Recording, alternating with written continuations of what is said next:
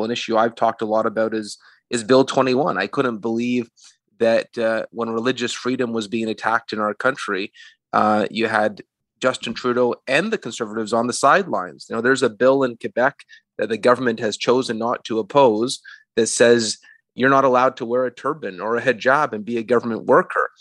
I believe that the Conservative Party really wants to show that they'll fight for every Canadian. They'll say very clearly that no one will ever lose their job in this country based on their faith. I want to see a Conservative Party that stands up for equality. And, I think of great moments in Conservative Party history. I think of John Diefenbaker writing the Bill of Rights. I think of Brian Rooney fighting apartheid in South Africa.